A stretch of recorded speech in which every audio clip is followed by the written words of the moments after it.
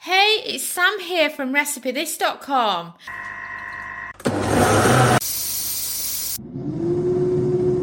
And we've beeped. I wonder what we're cooking today using our kitchen gadgets. Today's kitchen gadget recipe is for air fryer bread and butter pudding.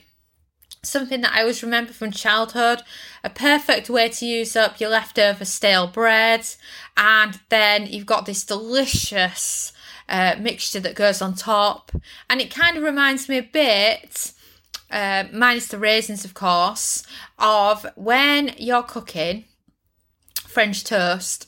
Imagine the batter you make that you toss the bread in. Instead, it's poured on top with some raisins and bakes like a casserole in the oven. But of course, we're swapping this for one of our favourite small casserole dishes in the air fryer basket instead. And it's just a great way to enjoy it. So you want to start with about 4 slices of stale thick sliced bread, 3 large eggs, about 240ml, which is 1 cup of double cream, and then 80ml, which is 1/3 of a cup of caster sugar or granulated sugar, and then a teaspoon each of vanilla and cinnamon, 120ml, which is 1/2 a cup of semi-skim milk, and then 1 cup full of raisins. And then as well as that, a couple of tablespoons of butter, and then some extra virgin olive oil spray, and then optional, you can add some icing sugar or what's called confectioner's sugar. And then I'm using the Cosori air fryer, and I also need a pastry brush and then some sort of air fryer container that will fit so that you can cook your casserole in it. So crack your eggs into a bowl and add in cream, sugar, vanilla and cinnamon. Mix with a fork. Chop your bread into big chunks, then load the bread into a bowl and mix well in the mixture until they are drenched in the batter.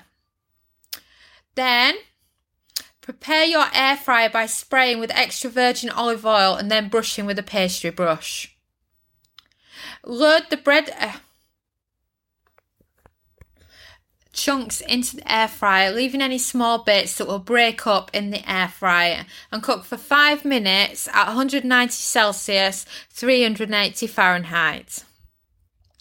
And then load the bread into a bowl with the small bits, add in the raisins and milk and mix well. Then load the contents of the bowl into the air fry safe container and then top with little bits of butter. Air fry for a further 5 minutes at 200 Celsius, 400 Fahrenheit. Then sprinkle with icing sugar before serving. And you've just made yourself a really, really simple bread and butter pudding using the air fryer.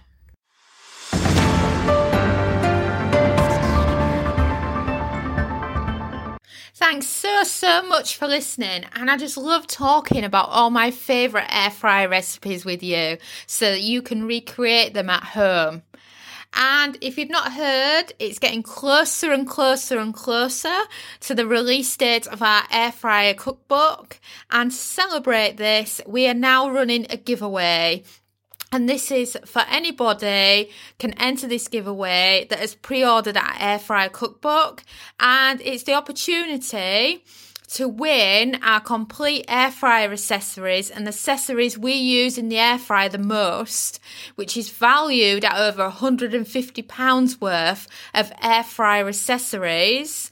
As well as this, you'll get, without having to enter the giveaway, this is yours for free just for pre-ordering, and that's our time and temps chart, which covers all the main air fryer recipes that we do the most, that we don't need to consult a cookbook all the time to do them, and we just want that time and temp list on our fridge for easy access, such as wanting to know the time and temp for cooking some chicken breasts, or maybe you want to cook some frozen French fries in the air fryer.